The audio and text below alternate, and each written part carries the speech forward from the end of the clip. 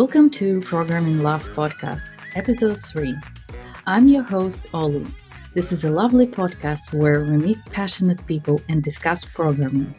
On this podcast, you'll hear stories from individuals from around the world on their journey and the joys and pains they experience along the way, so we can all learn and move forward together. This week, I'm coming to you from Seattle, and as a co-host, please welcome Product Manager at JetBrains in Kotlin project, Anton Arhipov. Hello. Anton, before we started, what have you been busy with this week? Oh, it's been mostly the leisure time. We have holidays here in Estonia for 2 days, but I actually spent some time interviewing users who use Kotlin for server-side development. Oh, good. We should talk about that in our future episodes because everyone knows Kotlin for Android, but it's interesting what's on the server side, how people use it and what problems or what nice things, the advantages they're seeing there. Okay, let's start our episode. Today, we're going to discuss Kafka. No, not Franz Kafka, who was a novelist and short story writer, but Kafka as an open source streaming processing software. If you are unfamiliar with Kafka, it's a scalable, fault-tolerant, publish-subscribe messaging system that enables you to build distributed applications. It powers web-scale internet companies such as LinkedIn, Twitter, Airbnb, and many others. And I think I've used that for every project I worked on. So what is the value of Kafka? Why is it suddenly so popular? And should you use it? In this episode, we hope to give you enough information to answer these questions. So welcome our guests, Tim Berglund and Victor Gamov, who are from Developer Relations team from Confluent. Hey, Ollie, thanks for having us. Hello. Thank you for coming, guys. I already shared this before the show with Tim. I have some interesting stories about Seattle. I've been in Seattle last 3 days in was post-apocalyptic Seattle, and I was battling with some infected people and some rogue fractions inside Seattle. That is way too current. Yeah, but exactly. Sometimes I think these writers, they super.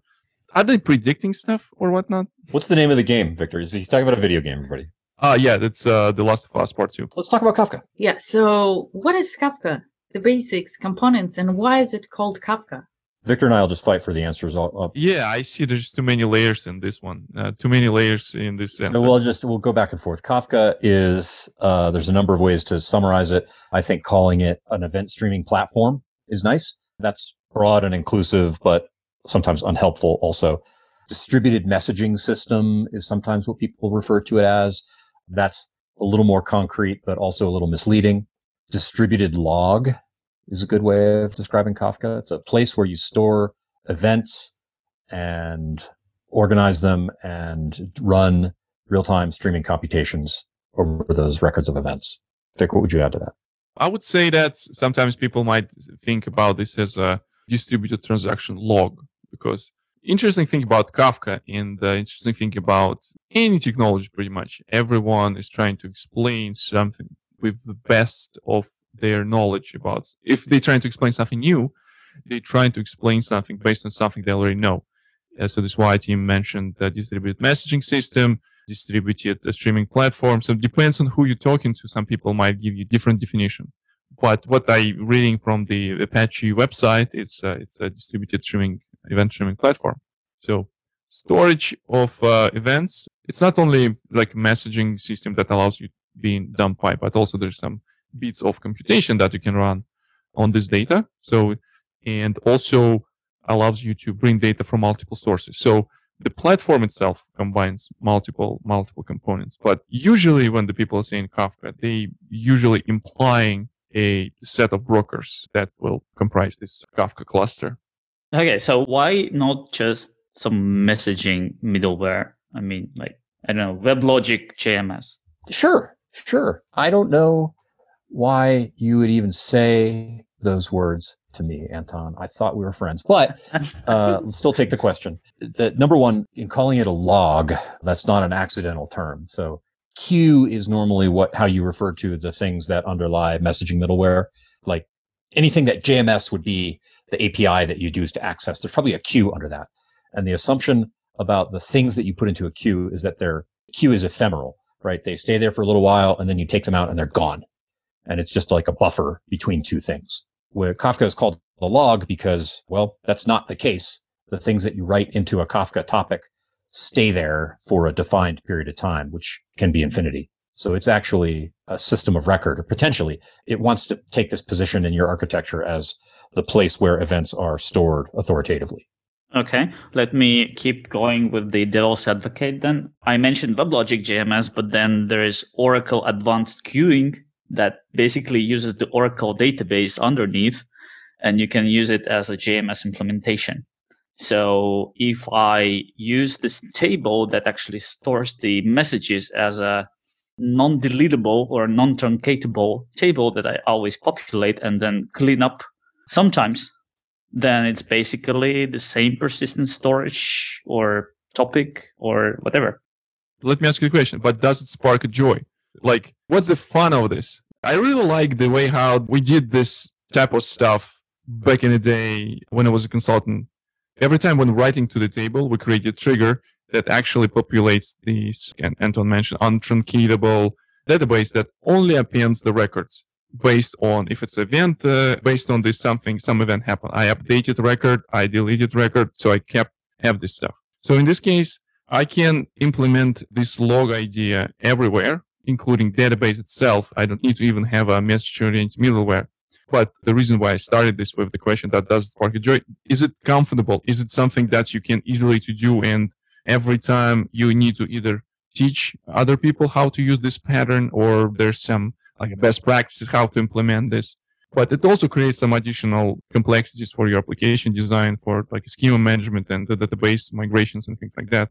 So this is why I like the way how the team they put this in one of the videos. It's cumbersome. It's possible. You can use the traditional database to do this, but it doesn't spark a joy. It's just like meaningless. You want to focus on doing something meaningful to write your app rather than just like copy pasting the triggers code. Another way to put that, I think more charitably, Anton, of course, if you have an existing commitment to Oracle and all the licenses are lying around and you like walk in the office and the door and you're scraping extra Oracle licenses out of your sneakers, and everything's built on Oracle and sort of that momentum is there. And now I have this logging need.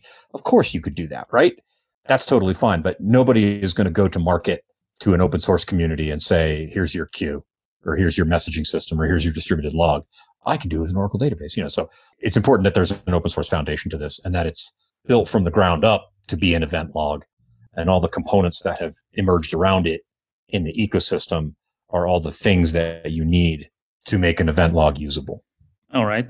So we have an event log, and what does it enable? Does it enable us doing some specific architectural, decisions, patterns, simplify something for us? Actually, yes. It actually simplifies many things. It simplifies your design of the system because you don't need to. Maybe you need to, but not really. So in terms of like delivering the stuff into other systems, you don't need to worry about how those other systems will get your message, or what's going to happen if the system that would be interested in your message will not be available. So many times in many projects with the messaging systems, you need to think about how you will redeliver the messages. Like every time one of the consumers or one of the listeners of your data will not be available, they need to think if they need this data, how they will get this because they were not available. So in this case, they need to call you literally saying, hey, so we missed that. Can you just like resend these messages over this GMS queue and we will reconsume it? With Kafka thing that team explains, it actually stores there. So every time when you miss the message, you will back in time in terms of, get the particular offset, the place and time where the message is, and continue. Another thing, which most important, it's also, I don't want to sound too the marketing type of thing, but like it's future-proof because sometimes you want to implement some of the use cases, but you didn't come up with this algorithm yet. So you want to have ability to return this and replay this set of events in order to get something new. So this is why Kafka provides you this like a unified view on your data, organizational data. Another use case, simply, just like one last use case. if we're talking about licenses and things like that, there's a company that produces like a big business machines and mainframes. And license cost to access some of the data might be huge. If you need to access data on the mainframe, you might need to have the license to connect to the DB2. Once you bring this data out of this DB2 into Kafka, for example, you don't need to pay extra license to put another consumer to read this data. I'm hearing at least two ideas that, I don't know, they are separate in my mind, but maybe you can explain that more. First is the idea of event sourcing development, where you derive your state from the log that you have. And that's one thing, where you have state, where you can replay, where you can go back in history and see what you've seen. And the second idea is that, particularly in Kafka, consumers are a little bit dumb, meaning that they know their offset, they can commit the messages that they've read, but if they fail, nothing bad happens to the system which stores the messages. The only thing is that you want to restart your consumer and start to read where you stopped, or from the beginning, or whatever logic you want. So I guess Anton's question was more about the first, if I understood correctly, about the first thing. How do you think about your application when you're using the messaging system? How that changes your mindset if compared to applications without that? It's going to sound like I'm just saying event sourcing again. That's not what I mean to say, because you already said event sourcing, but put event sourcing proper off to the side. What architecture does Kafka enable? Mm-hmm. I'm just going to say, it's a very opinionated thing, but I'm going to say microservices.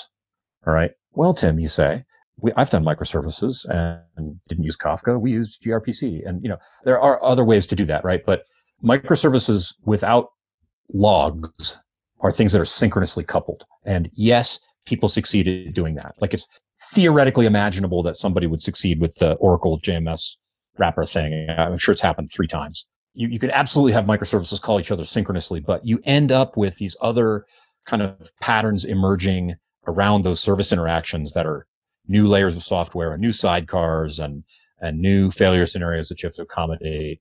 It doesn't feel like we've gotten there yet, right? Services that are reactive, that are consuming from Kafka topics. Like, again, this starts to sound like event sourcing, and it can be if you want it to be, but every service's input, if it's being choreographed with other services, every service's input is a message that it gets from another service. It's an event in a Kafka topic. It's not a message like a queue, but it's an event in a topic. So this architecture, what does Kafka enable? Well, microservices done right. And now you have, this is kind of the event sourcing angle. You've got this log of everything that's happened between those services. You've got, well, here's my log of confirmed orders, and here's my log of shipment requests. And you build that topic for the service that you're writing to consume it. Like, you make confirmed orders because the payment service needs work to do. And the payment service puts settled orders because the shipment service needs work to do. But, well, now you have these logs, and all these other services can grow up around those logs. So you've got not just like successful, simpler microservices, but a shot at an evolvable architecture. It's kind of a holy grail thing that we all talk about wanting and usually don't quite realize, but I think it's a key piece of infrastructure and just a key abstraction that clears barriers out of the way to evolvability happening. So what would be the difference between having microservices with RPC, say gRPC, and enabling some kind of open tracing support and logs and things like that on top of it, and having spans? So what would be the difference between using Kafka, or do you still need this on top of Kafka? One of the things is that those things that you mentioned are observability and debugging tools, which are essential. And you like maybe still need those anyway. It just depends on what you're doing.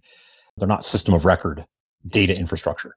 So yes, you can trace, you can, as a developer, see what's going on, but you're not then going to build up a new service that consumes that open tracing data and runs fraud detection on top of orders instead of just payments, or runs a customer loyalty program notification service on top of that tracing data.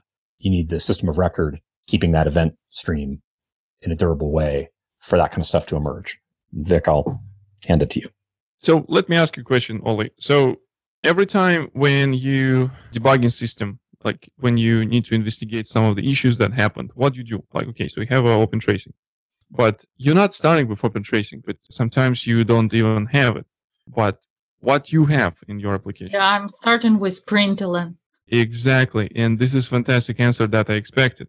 People start to do local debugging because they want to see what happened to the system. They want to have this, I don't want to use like a word serializable because it's kind of like a slightly overused word, like, but like there's a sequential things that you want to investigate. And this sequential thing that you're investigating, you look into log and seeing, okay, there's steps of events that you have in your system, the things that happen. Okay, here's my Spring Boot logo. Here's my database connection successful. And this is what my println. So somewhere in between, I have this problem. You already have this log. You're using log. This already, it's natural for your application to communicate through events and, or like a capture event. It's natural for people to communicate through events. So this is why I would say we have a generation of engineers. They try to convert our, first of all, we were taught to do that. And how we convert like objective world into relational world. So now we learn how we can get these object things that we have in our world into relations, like entity relations type of thing. You know, we can, and they don't translate directly. There's some of the things, some of the trade-offs I need to go through. And now we're saying, okay, so if object world is not truly object world, it is more event world because things are happening in your life. Not objects happen in your life, but events happen in your life. And I'm just trying to drill down into like a natural approach to eventing. Even your tracing system, it's also capturing events, but with the log based data structure that allows you to capture events in the system in a mutable fashion, that you will be able to, again, you cannot change those. And once you establish, centralize the place where you're storing all the logs, all the events from your application, you will be able to restore state of the system in a given moment of time, especially in the time of failure. So you will be able, based on the certain correlation ID that your events might happen, you do kind of like a enrichment, or also known as join type of multiple streams, and you will get the full picture what happened, like multiple systems, and you get this result. It's powerful because it is built into foundational bits of like event streaming platform. It's not like some of the software that implements. It's a kind of like ideas that implemented in one way or another. I don't know if I make it clear or make it less clear at this point. Let me try to summarize, and then you tell me if I'm wrong or correct. So basically, it's not just sending the messages, but also keeping the messages in this particular order as a log file so that you can actually run some analytics and get some reports or like some extra functionality verifying if the system was behaving correctly or not. Yes, and not just analytics, but other services, whatever else might need to happen with that data. Maybe it's stuff that interacts with the customer in a transactional way, just new services. It's fine. Okay, but if we talk about historical data, it means that, well, previously, like at the end of the day in the bank, we run the batch process, right? Which basically takes all the events that happened during the day, and the next day I get the report. But this approach, as I understand, I could get these reports much faster. Yes, you always, in a given moment of time, you have ability to see a report, say for what, like a 5 p.m. or like a 4 p.m. time frame. There's multiple like things that we're not talking about because like some of the things needs to be implemented. It's not something out of the box, but because it's a part of either what I called like a trust plane. So I was doing DevOps talk like on the DevOps of event streaming platform and like actually breaking down these patterns. And the things that you, Anton, is asking is more what we called the trust plane. So essentially, there is like a core thing that your application does that implements business function. This business function, say you're doing like payment system, and the payment system has one, or this microservice, it has one particular thing. You have an input of the payments and you do something with this payment, and after that you spit it out if it's processed or not. This is your core business function. And around this, using the event streaming platform as your backbone, you can build some additional supporting services that provide capabilities for what we call like a trust plane. Trust plane allows you to get relevant business metrics based off the output of your core business functional system. So you need to implement this trust plane and having this reporting system constantly updating state of the report. So on given moment of time, you know that you process like $1 million or like you process more. So you don't need to run like a batch to do this. You have a constant process that based on this event can react on this, and they can react on different time than your core business function, because it might have a certain SLAs. You need to perform this much more faster and more tight deadlines rather than the things like reporting that can be executed and will give you like not every second or not every minute, but at least every hour. It will not have a batch every hour, but it have like a window where result would be speeds out at the end of the window, like a fixed window. Or you can have a slide window, like every 15 minutes speeds up result. Like if the business observability function requires this. Wow. Like I said, I was doing like a DevOps oriented talk, and now I'm kind of still, I guess, under this impression. Okay. So Kafka is a middleware, right? It's data infrastructure. So it's middleware is by definition something that lives in between data and application. And Kafka doesn't need to, you can put it in between a database and an application, but there is no in-betweenness about it. It's where data goes to live and where things grow out of that data. So it fills the same kind of infrastructural role that a database plays, but I don't think that, like Anton, I objected to you saying Kafka's middleware. I would also object to someone saying Kafka is a database. I would shut that down in a heartbeat. All right. It wasn't the rest of the question. I wanted to get to the point where I could ask what's streaming and what's KSQL and how they are different and why should I use them instead of just, sending messages. Okay. So good question. And this kind of gets to again, is Kafka a database? Like, Oli, hold my feet to the fire on that. Don't let me just answer that easily. But why use KSQL? The thing is that it's maybe more blessed to give than to receive, but it's also usually simpler to produce than to consume in Kafka. Producer code tends to be simpler code. Now, there are exceptions to that, but usually there is some event and you do some kind of transformation and maybe validation and you're like, you stick at the topic and you're done. On read, those programs grow hair on the consume side. And the Kafka consumer API is very lightweight and, in deference to our host, I would say very imperative. There's nothing functional about it. It's like you get a message and you go do things with it. What happens in consumers though is there are few things that show up. Like you want to aggregate. Well, that means you group, and that means you got something like a hash table in memory. And sounds functional to me. It doesn't it though? It sounds like there should be a reducing function there somewhere, but there's you group and there's a hash table and there's time windowing that you have to deal with, and there's scale out and state and like all of this stuff that just the core Kafka consumer API does nothing for. Now, Kafka Streams, which is a part of Apache Kafka, is a functional API on top of that makes all that pleasant. And KSQL is the SQL-like version of the same. So you don't ever want to redo all that work. If you're writing in a JVM language, you at least want to use Kafka Streams for that because it's the framework that you're going to build. You're going to build a buggy partial version of that if you don't use it. I like one of the first evangelists of like Kafka and stream processing. Martin Kleppmann has this idea of like turning things inside out and upside down.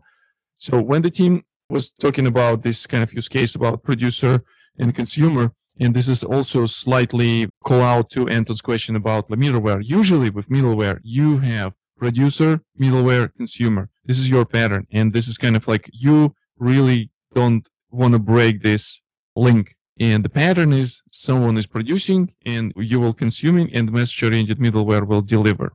With Kafka and in general event streaming platforms, the streaming, the essence of streaming, it's upside down or like not upside down or not inside out, but like from different direction. You consume, you produce, and you publish, or like you writing back.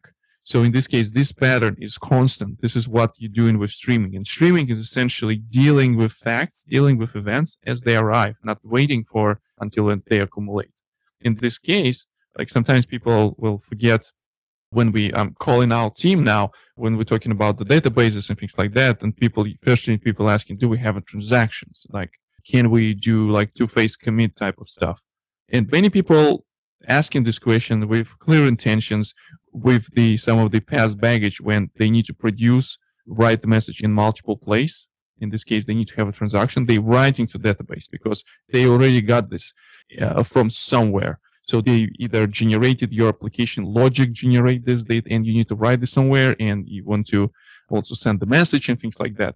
With Kafka, the part of transactional bit, it's not on the producer side, that rather than your computational results will not disappear. So in this case, you consume, you perform, you commit, and this is where, transaction is important because you don't want to lose your data and you don't want to lose the pointer where you were. So this is why it's a little bit technicality. We can drill down if you want. If you don't, it's also fine.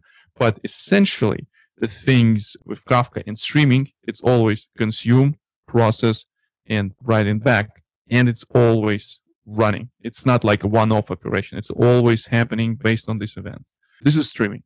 And the things that Tim explained in terms of how you will implement this logic and where, Oli might also get excited because there is still some of the functional aspect, because in the streaming side, especially in Kafka streams, the logic executed in this the topology, which describes as a kind of like a data flow directed acyclic graph, that not applied to subset of data, but rather message would be sent, a message passing from one node of this topology to another in one direction.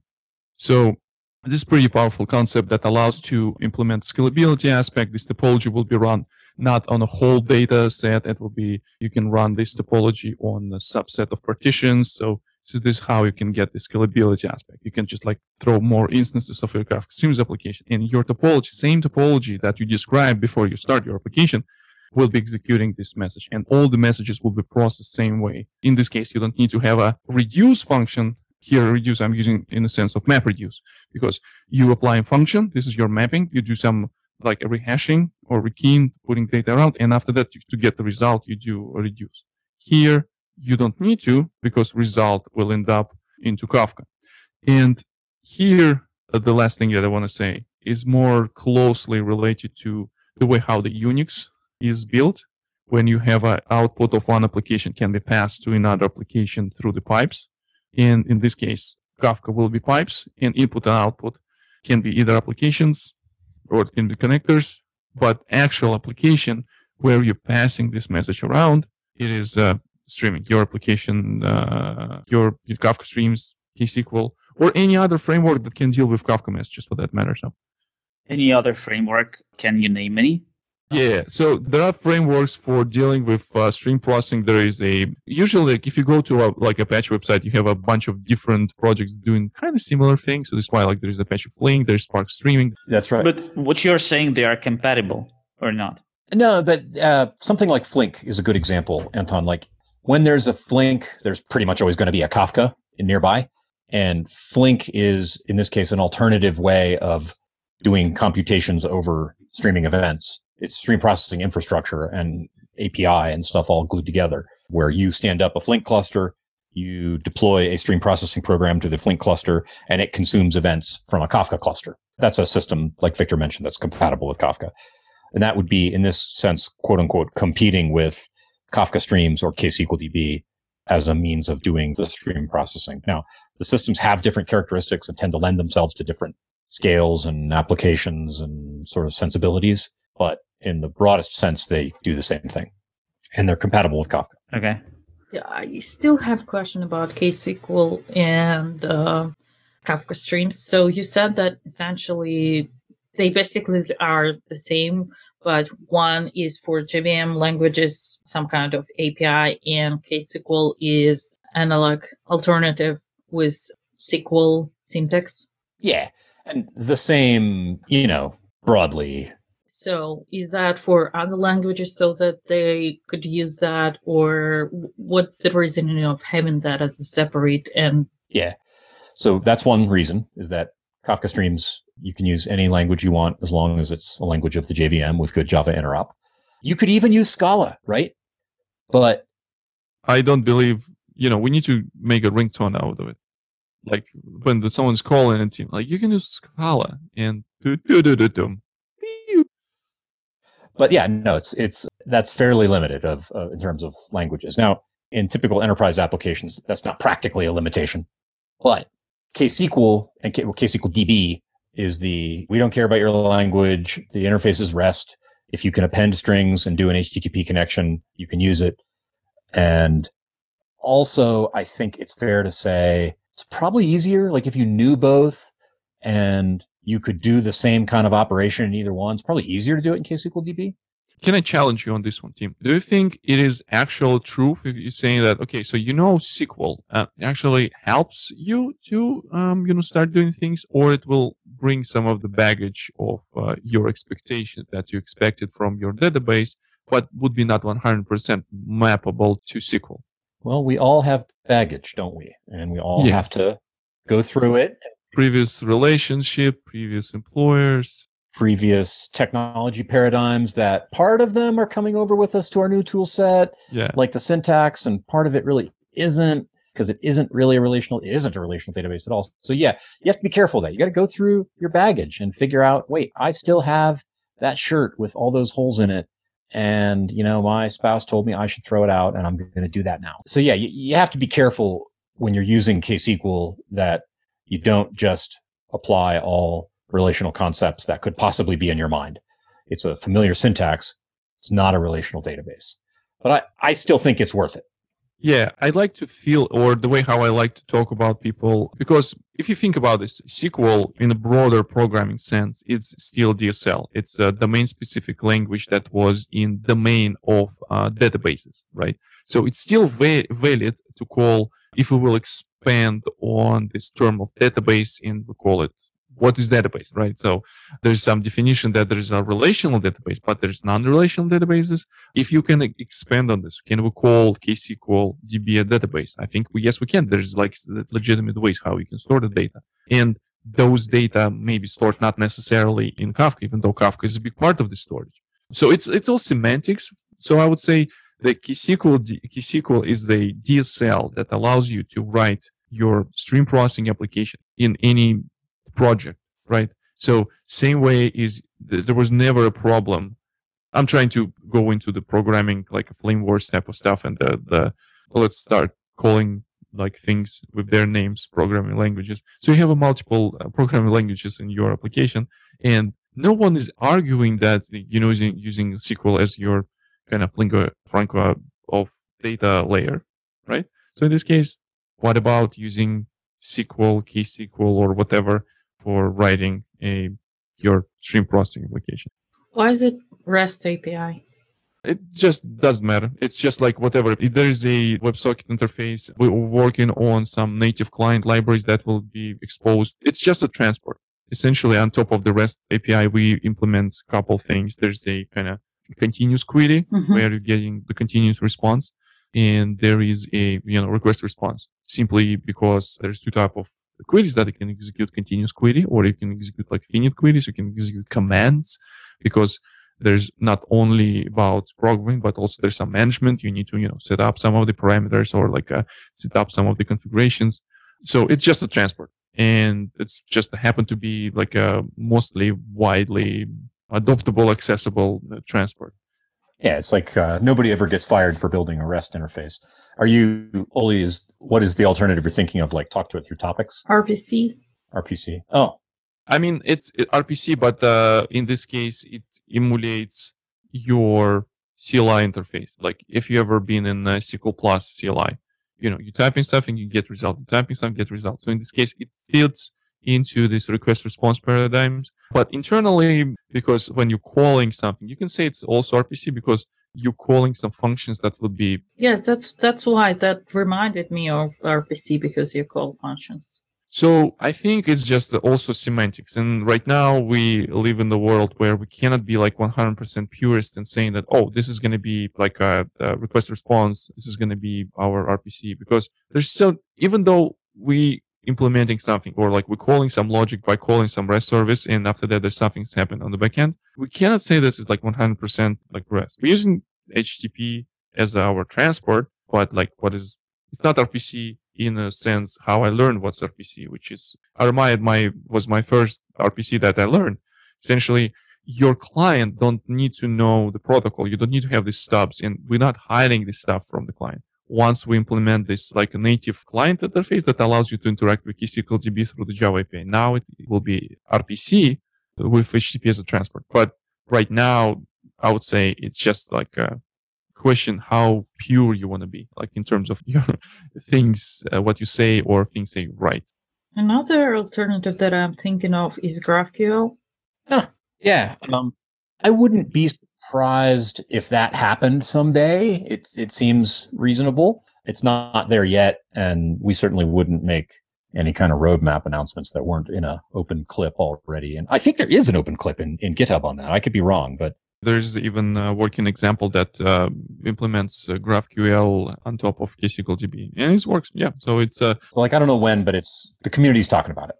Mm-hmm. So I think you're on the right track. The community thinks you're on the right track. That sounds natural to have a database in GraphQL without exactly. And the things around. So when we're talking about GraphQL and databases and how they map, we cannot talk about schemas, right? So how this data would be structured and letter S. I don't want to. My Russian accent would sound like I'm saying some inappropriate words, but what I meant is letter S in KSQL means structural. So let's talk about structure. Let's talk about the ways how we can enforce the structure. Actually, I thought about schema and we talked about KSQL and moved there, but actually there is another question about Kafka itself and its transport and why you serialize things into Avro. That's probably a question you've heard 100 times. Why Avro? Why Avro and not Protobuf? Not. Well, so two things. I mean, Kafka itself doesn't care what you do. You do anything you want. KSQL started with kind of an Avro-centric view of the world because that had always been culturally in the Kafka community what the default serialization format was from the beginning. And then really there was a fair amount of momentum over time away from Avro towards Protobuf. And so now I don't remember the version number, but just in the last few months, KSQL's upgraded to support Protobuf. Oh. Confluent Schema Registry supports Protobuf now, and that's all. Like, we're sorry, it's fixed.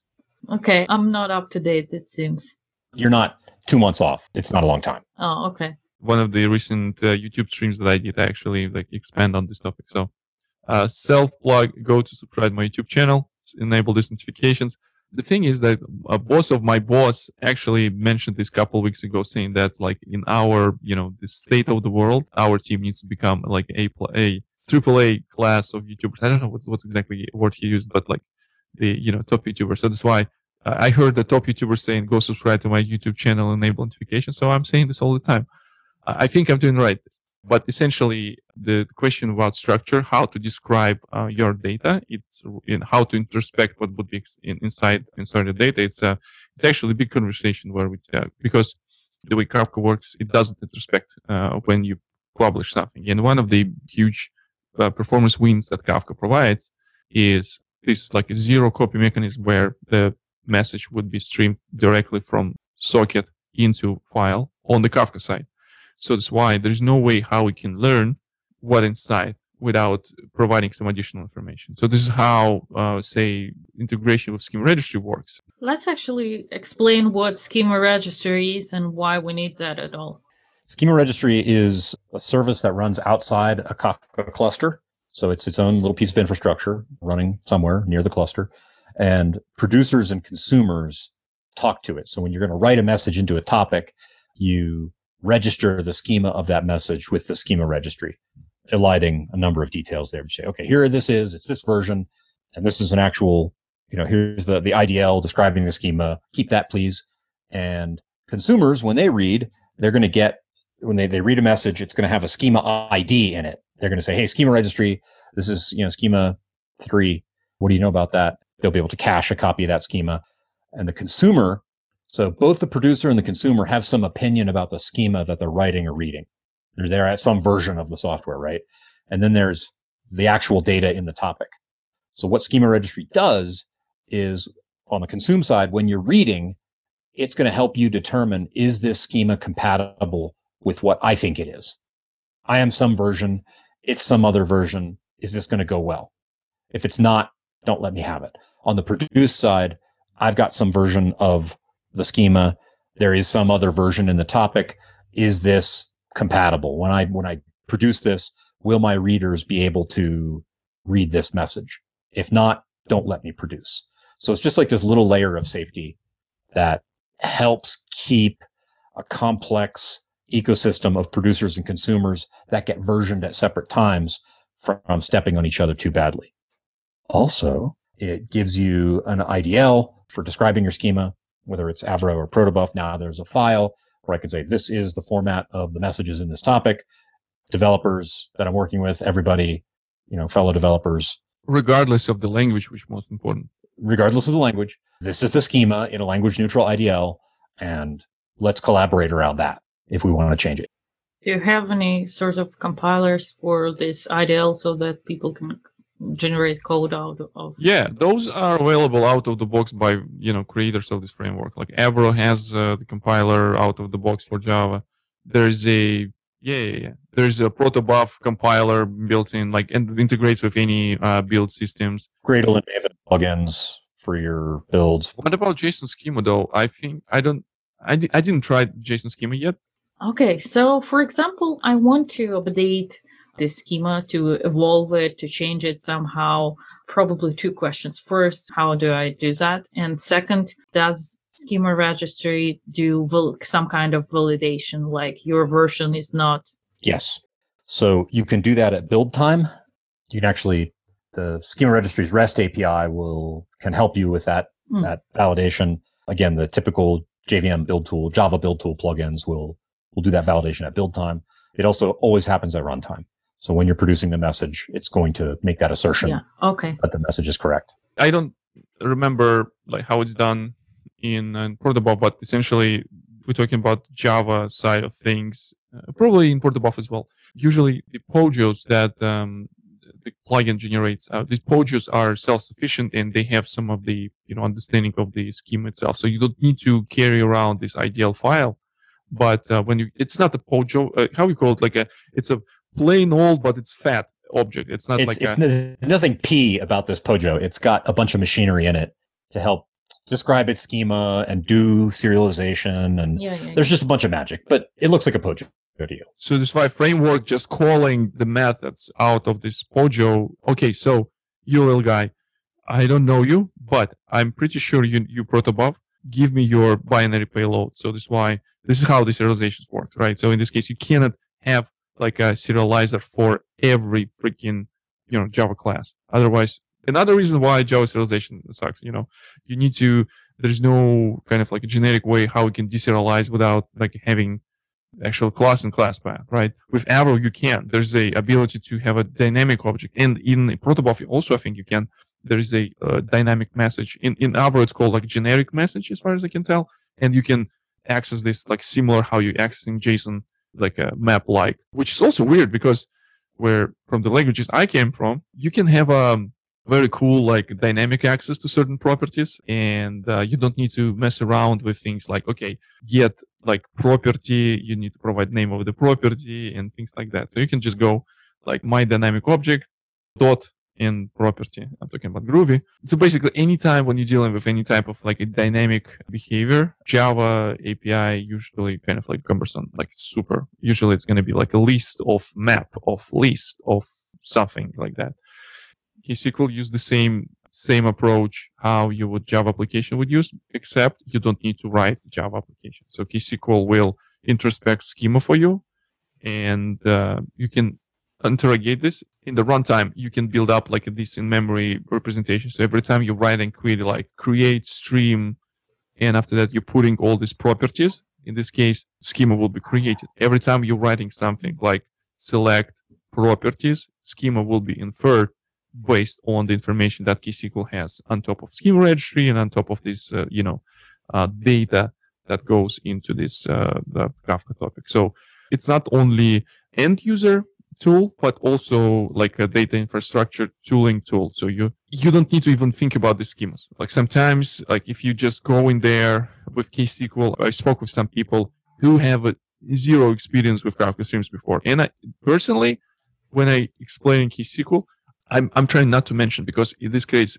like false feeling of control. Just like talk about use case and things, what they can do with it.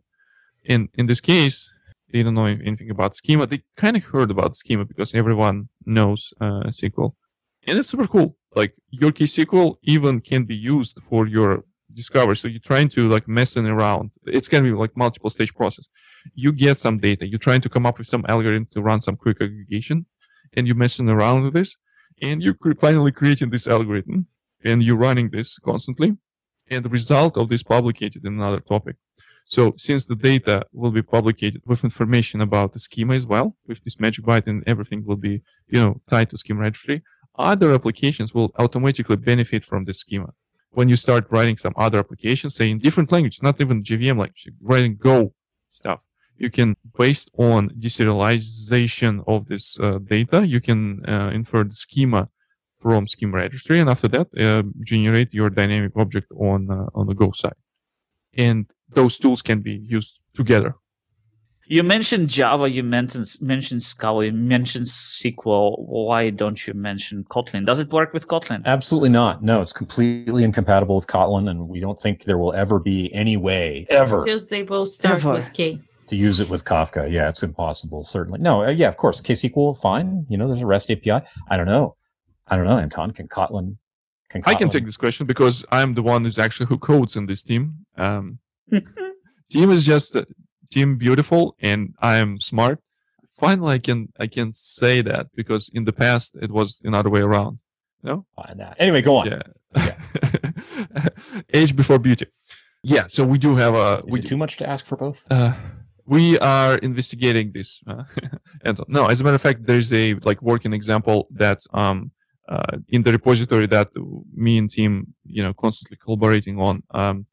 Since we love movies and the movie industry, we come up with streaming use case where we're building a bunch of apps on one simple use case. How we can do running average of ratings, and we do have a bunch of projects implemented from a simple producer consumer written in Groovy, and the Kafka Streams written in Java. And there's a example of using this in, say, Spring Framework, because Spring Framework has its own kind of a cool things to do with Kafka and integrates with Kafka nicely.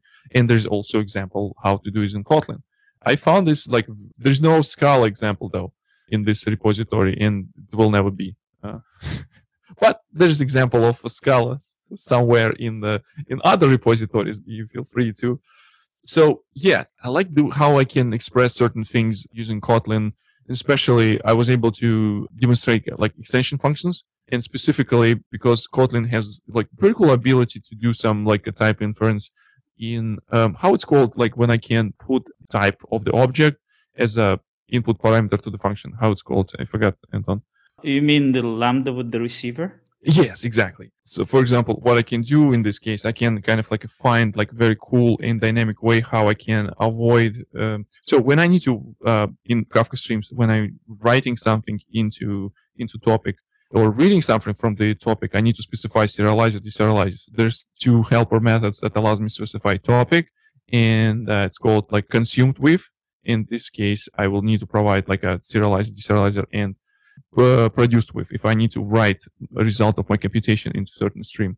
So with Kotlin, what I can do is actually I can write extension function that will infer these serializers based on my type. So basically, if I have an ever type, say a movie, and based on this ever type, I can dynamically or have a extension function that will simply generate this serializer, deserializer. Not generate, but it's going to be it's not code generation, but it will pass serializer automatically. So Sorry to interrupt you, but sounds like implicits and type classes in Scala. Yeah, but implicit is done right, because implicit is just some freaking magic. And I was talking to you about this some time ago. I was trying to understand what those guys doing. and I didn't like it at all. But Lambda receiver is just like felt natural and without any like dark magic on runtime. It takes some effort to actually understand it, but once you understand it, yeah. And I'm not the sharpest tool in the shed, so I think the Kotlin people doing something right. So. Nice. Then another question, because we had GraalVM mentioned in the first 2 episodes, I think it's time to mention it again. Have you tried running Kafka on GraalVM? With the previous speaker of this podcast, we actually tried this, and we found this not much of the benefit of doing so. So first of all, there's since it uses some of the, this like zero copy thing, and there's like every time when you're trying to do any type of like off heap operations, they become like tricky. Like if you just like using just straight up API, whatever available in JDK without trying to do some of like cool stuff with the like off heap and interacting with some of the underlying hardware or like memory map files and things like that. So Kafka Streams, though, it would be interesting to do this. I know that it's not the GraalVM, but at least like some of the people from the Quarkus project, I know that they're working on this type of stuff. But I was told that Quarkus is not GraalVM and GraalVM is not Quarkus. I didn't have a chance to like become an expert in this topic. Maybe it would be one of the topics of my future live streams. I don't know. Live streams with Victor Gamov on my YouTube channel. Subscribe and enable notifications so you will not miss a live stream. Yeah. Do you have any opinions about this? So what do you think? It seems we have a subject for one of the next podcasts. Yes. Yeah. So, like if you want to talk about this in future, I have a couple weeks to become an expert in this topic. This is how we do. This is how I did in consultancy. Let me win the project first, and after that, I'll become an expert, and I will make you happy. And I did make many customers happy with this approach. So it's like it works. Sounds familiar. This is how we roll. This what you can do. Let me ask you a question. So what's like Ollie mentioned this in the past that she was involved in some of the projects that involved Kafka. So what was your experience? What you liked about this? What you didn't like? What kind of like frameworks did you use to interact with? What kind of languages maybe? But we probably know the answer. One fantastic language called Scala. Okay. This is my love, so that's why I'm gonna talk about that anyway. So I'm not in. I cannot talk a lot about the project I worked on because it's a client project. No, you don't necessarily need to, but at least approaches in terms of like what kind of frameworks and what was the Alpaca, things like that, something Scala written. But currently I'm discovering the new ZIO approach to the thing, ZIO streams with Kafka. So that's going to be, and I hope to write about this, maybe blog post about what I've discovered. But otherwise, it's JVM language. So you can basically use the same thing that you use in Java. It's not like a big deal. And a lot of my clients would use Kafka Streams library directly from Java and just convert things to Scala as they go. So that's one of the solutions. I want to say if there is many Scala listeners of your podcast, I hope. Well, obviously there are going to be a lot. Yes. Yeah, no, I want to ask, like, seriously, like, come and see what Kafka Streams offer for Scala developers. And maybe since initial implementation was donated by one of the, the Scala contributors, I guess, Lightband with some contribution from community folks, it would be great to see continuous progress on this one, because right now what I feel, and it seems like talk about this because I don't see much is going on there. Maybe it is something is going on there, but again, I don't see much.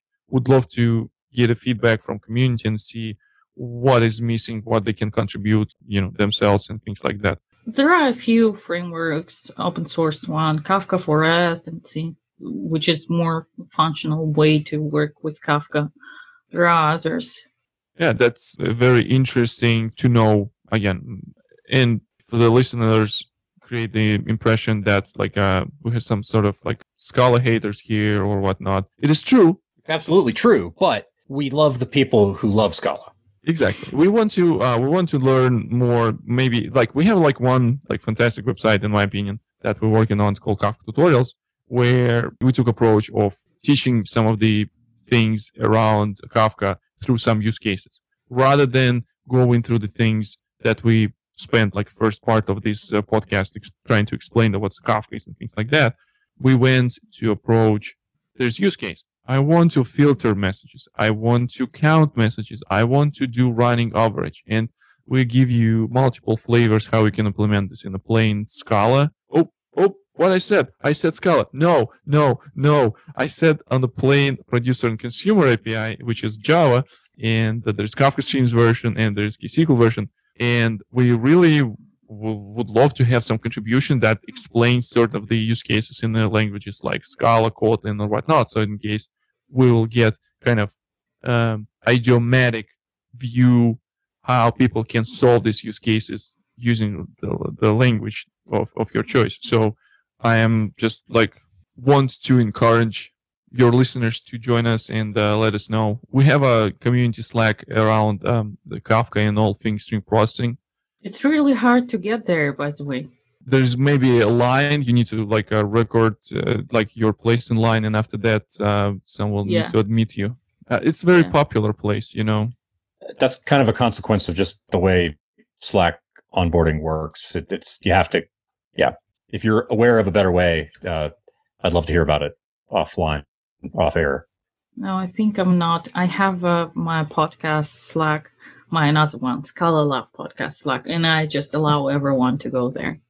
Ah, okay. Yeah, we have. That's, I guess, the difference. Moderation. Yes. They say everything in moderation. They don't mean that kind of moderation, but I guess we do. Yeah. Okay.